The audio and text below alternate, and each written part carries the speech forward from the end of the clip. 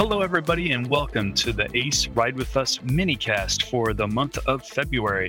I'm John Davidson from the ACE Western Great Lakes region, and I was honored to sit down with Anthony Marinakis, the creative director and lead venue designer at Whitewater Endless Surf, based out of Canada.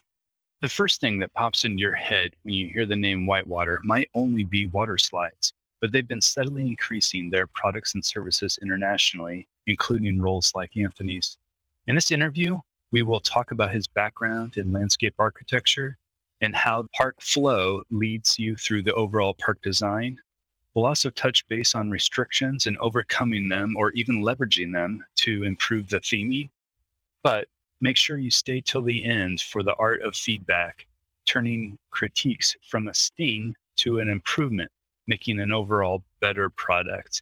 Let's tune in with Anthony. What would you say your job then is? Are you the one that pulls all that stuff together, or are you just listen to their 5 bullet points and then you start to do the design work from there? Or do they come to you with, so if it's a Legoland, like you mentioned, they come to you and they've got IP already, right? That's right. So then do they give you like, here's the parameters and this is what we want? You just start pitching ideas and find out one that sticks? Yeah, it's a little bit of both, to be honest. In some cases, you might have an idea. They'll say, here's our zone. We want this kind of slide in there, and then what IP would work best. And then you kind of suggest some IP from what you know of them. And then their creatives get involved. And if it's a place like Disney or Merlin or Universal, more than often they have their own idea of what they want to see, and you have to bring that into the space. So you have a wide gamut then. Sometimes they come to you and they're like, this is what I want, and then sometimes they just say, this is the slide I want? Yeah, exactly. And you look at the whole park and try to figure out what makes sense to fit it in? It really depends on the type of job. We often do overall master plans and try to incorporate all the brand, or we'll work with another company, a design group that has a vision, and we just supply the theming and the rides. Uh-huh. Or there's no idea and you just come in and pitch an idea and say, you know what, in this area, I think it'd be really great if you use this IP and we're going to create this kind of zone with this character and this landscape, and it's going to make you feel like you're like this tiny person in a giant Lego area, for example, right? Got it. So you try to create the experience. So that's kind of why it's really exciting, because it's never really the same thing over and over again. Yeah, you never know what you're going to be working on. Yeah, and these brand owners are fantastic in that sense, because they've got incredible creative teams, and trying to bring their vision to something tangible and something that works with the way people move through spaces and behave through spaces is really what my job is all about. I'm a landscape architect originally. Landscape architects are great at not only understanding the environment and how people behave in an environment, but how people move through spaces and how you can get the best experience out of certain spaces. So how do you theme a traffic flow and send them a different direction or around bends and stuff like that? Yeah, or if you think about a typical park, for example, like a plaza in a city block, all of that experience is engineered in a way, or designed in a way to maximize views or have people flow through spaces in a way you want, right? Or a way that's natural to the site. And it's no different for when you're designing water parks or amusement parks. It's really just a different medium. So how did you go from landscaping to be like a full creative director? It seems like a big jump. Yeah, I got laid off and then I found this job, so I was quite lucky. So how long have you been doing this? You said you've been in the industry for 25 years, is that right? Yeah, that's right. So I did landscape architecture out of school, and we had some pretty tough times at that time. So after about 5 years, most of the local architects and landscape architects got laid off. A week later, I stumbled onto these guys, who are water slide manufacturers at the time. Yep. And they found design services a great way to help the client visualize how their slide could work in a space. And of course, this industry is all about fun and experience, and themes are often a part of that. It just seemed like a great synergy, and there was another guy doing it before me, and we just kind of meshed, and that was 25 years ago. Wow, so you're like, we're on the, I guess, the first start of this company, company providing that service, and now you've got, what, how many different brands? Right now, myself and the design director run a team of about 15 designers, and some of them are landscape architects, some of them are architects, and some of them are industrial designers who might have worked on car parts or other equipment, right? And now they're designing slides and water parks and theme parks. And as far as products go, you're right. I mean, we started off with a very small product offering, a few body slides, tube slides, and over the last 25 years, it's just really ballooned into all sorts of products, from wave pools, from interactive play structures, splash pads, really unique giant slides, like our slide wheel, which looks like a giant Ferris wheel where your 3 riders are riding, or 3 to 6 are riding inside the tube as it's turning. Mount Olympus is close enough to me. Maybe try to talk you into getting a press pass for that. That sounds exciting. You just missed them. They were here. So. Oh, they were? So that would be an example of when they came to you and they said, we're going to do this slide, and you had to figure out how to incorporate that into the structures they already have. That's because right. they have a huge complex already. Yep. And they say, we need this, and we wanted to. So they came to you and said, we want this slide, and we want to stand out, and we want everybody to see it. And you're like, oh, great. How do I figure out how to fit this? Exactly, yeah. And so what you would do is, in a case like that, it's a new product for them and for us.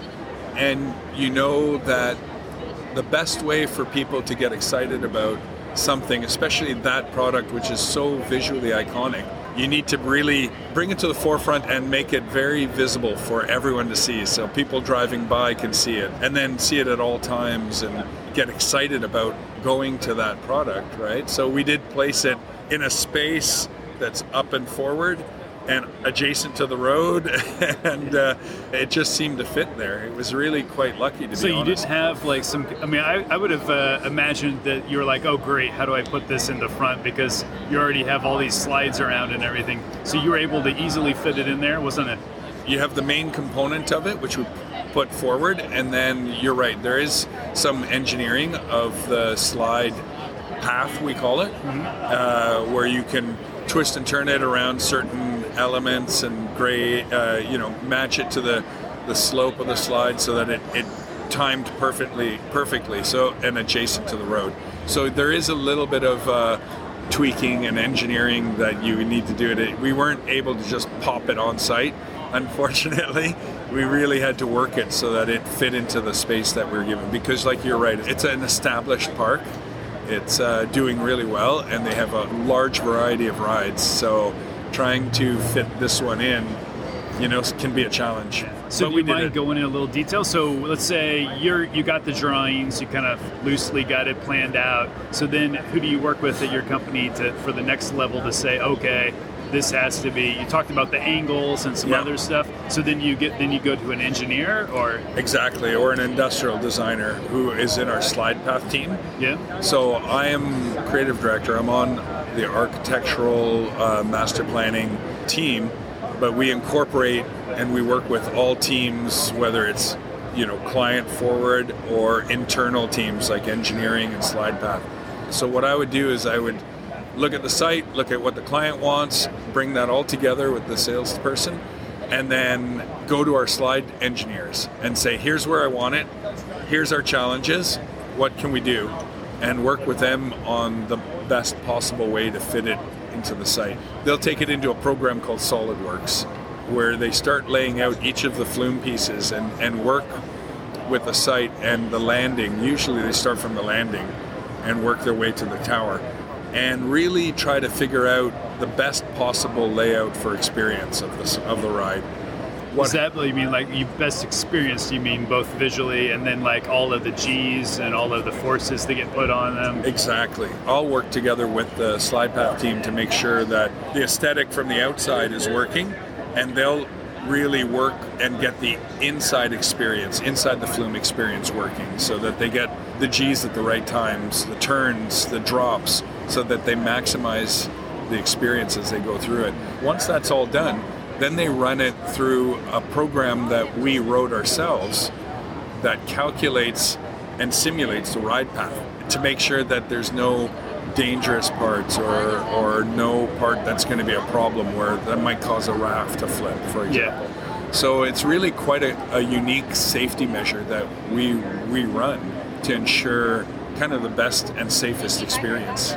So I'm picturing this all in my head, and I'm thinking you've had to have like the disaster moment, like where you start down a road and then you find out, oh crap, we can't do this because this footing can't be here and blah, blah, blah. Do you have an example of your biggest problem you had to solve? It was on a cruise ship, probably. So we've done water parks on cruise ships. And, generally out in an existing park, you have some flexibility for, the final engineering of a ride where maybe the shutdown lane changes a position. The contractor has built the pool in the, slightly wrong place. So you've got to deal with 2 inches off or something like that. Yeah, and usually on site, it's not usually a problem. It's something that our supervisors and the construction team can deal with. But on a cruise ship, everything is prefabricated. Everything is set. Water slides and all of the components you design into a cruise ship have been engineered and looked at as far as, position and, surviving incredible harsh winds, so wind loads. Also, balance. You would not think about it, but, the balance on a ship is obviously super important. So any shifts in the position that was originally engineered could impact the balance of a ship. Luckily, we've been doing it for many years, and we had one ship where the run out ended up being too long, and we couldn't increase the length because it went into a bulkhead. So and you can't touch that, or you can't touch it. So basically, we had to crumb up. Did this happen like as you're doing the build out? Yeah. Or did you notice it in design? In the engineering stage. Oh, so you that's have good. Design and then you have engineering. At least you caught it engineering and not when it's, having one of those ships out of commission to be having something retrofit. I would imagine that's like burning a hole in their pocket to get the ship back out there and making them money. It's amazing because the water park is also just a very small component of the overall ship build. So on a retrofit, they're only in port for a short time. So you're making everything and then it has to just pop right on. So it's like almost pre-building it, and you're just going to take it over on a crane, right? Exactly, and then you just tighten the bolts and make sure everything is working and commissioned, and they have limited power, they have limited water, so if you're not right on in the beginning, it makes it very difficult during the build-out stage while it's in port. So those are always tricky, and I remember our engineering team came up with some great solutions to try and fix, So then they come back to you with options. We could try this, we could try that, and all get in a huddle on a call, try to figure it out. So what did you end up doing?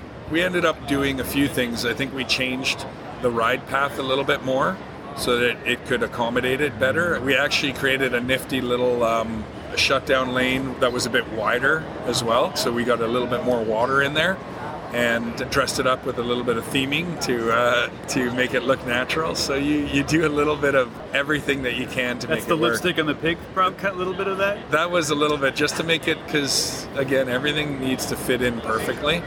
Anything that looks different than what the original design was shows up. So you kind of have to look at ways to fix it, Yeah. And luckily our engineers and our supervisors and installers had to deal with the bulk of it and figured it out, and it was fantastic. So nice. I think we can all kind of picture theming in a park.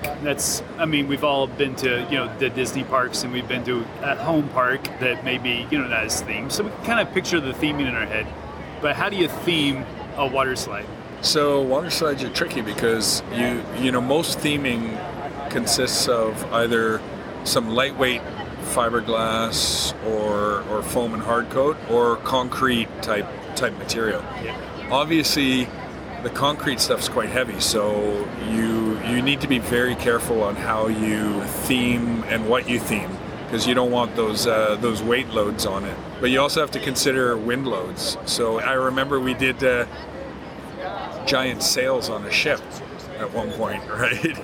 And you had to be careful because, all of a sudden these sails are going to... They're actually going to catch wind. They're going to actually be sails. Exactly. So... Oops, too immersive. Yeah. It's working. Oh, crap.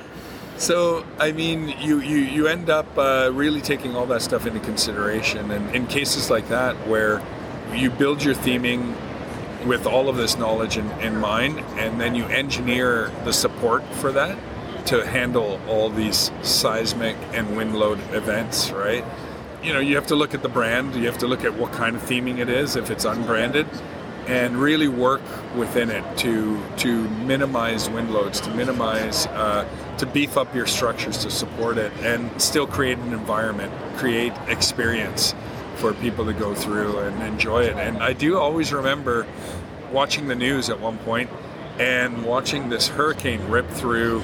You know, we work in resort areas, obviously, right. So you know those resort areas, higher risk to that, right? Higher risk to hurricanes. Yeah. And I always remember the newscaster in front of one of our aquaplay structures, and I can't remember exactly where he was. It might have been Puerto Rico or anywhere on Florida. And the hurricane is just ripping beside him, and he's barely standing, and things are flying all over the place. And there's our theming on our structure, just hanging tight, and it survived all the hurricanes. So it's so great. Like, you know, cabanas, plants, trees are knocked down, but this theming is still intact. You know? Too funny. Do you have a favorite theming that you've done?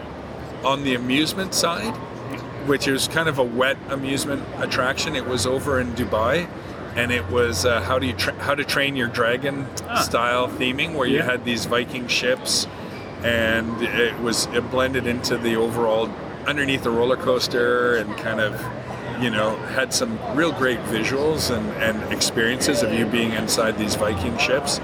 I love my Legoland projects because, you know, it's, you know, there's a lot of nostalgia behind it, where we've got stuff where you can, you know, build a raft out of Lego and float on a lazy river through it. You know? So I have to ask, do you have a preference, coasters versus water park? You get to choose. You have to go to a dry park or a wet park. I'm getting a little bit old, so now I do love riding some of the coasters around here, but now I'm kind of getting more towards the, you know, the things that don't risk giving me a heart attack. So you're more of the lazy river? Yeah, I mean, I like the wave pool, and I think a new product that we're really working on, which I'm excited about, is this surfing wave pools, where you get this 6 foot, 7 foot barrel. That doesn't sound like you're backing away from the danger there. That sounds almost like it's more extreme. I'm backing away on the big drops and playing more sports oriented stuff, hopefully. Closer to the ground. I don't know how to surf right now, but I'm hoping this is going to be a great way for me to learn. So I think stuff like that are going to be great. Nice. So if you had to pick a favorite ride, is that also a bad question? My favorite ride of the products that we make now.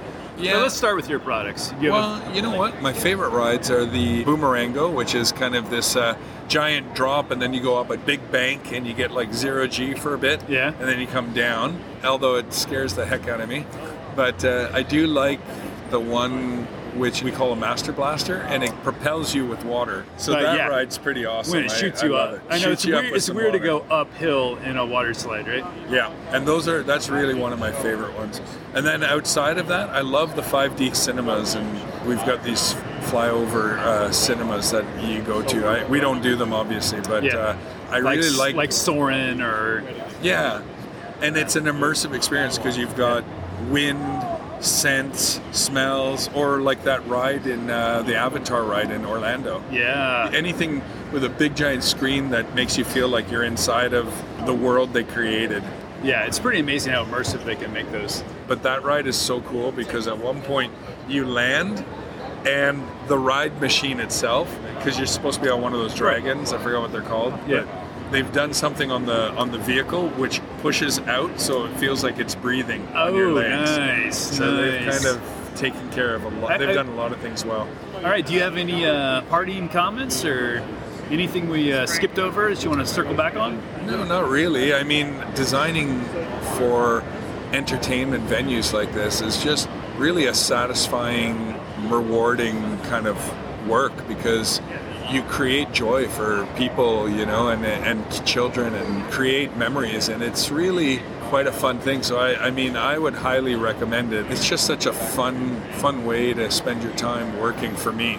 know all these customers are coming back to you, sometimes I'm sure it could come off as like slamming your ideas, but you have to take their feedback and then try to make their product better. How do you deal with incremental pseudo-negativity, but really you want to pull those nuggets out to make the product better? Designers in general are trained to self-critique a lot. Yeah. You're your worst critic. You are your worst enemy. Yeah. But at the same time, I think once you learn that critique from any source, whether it's a friend or a client or anyone, once you learn that it's all designed for self-improvement and the betterment of everyone's work, critique in a lot of ways becomes less hurtful and more informative. It might sting at first, but you look back at it afterwards and say, you know what? That person's ideas, which you managed to incorporate, really made what you did better. Great feedback, advice. I'm not sure. It's kind of all rolled up into one. Yeah. Well, I appreciate you taking the time right here on the Apple floor, just pulling off to the side and doing a quick interview with me. What didn't turn out to be very quick, did it? No. Yeah. All right. Well, thank you.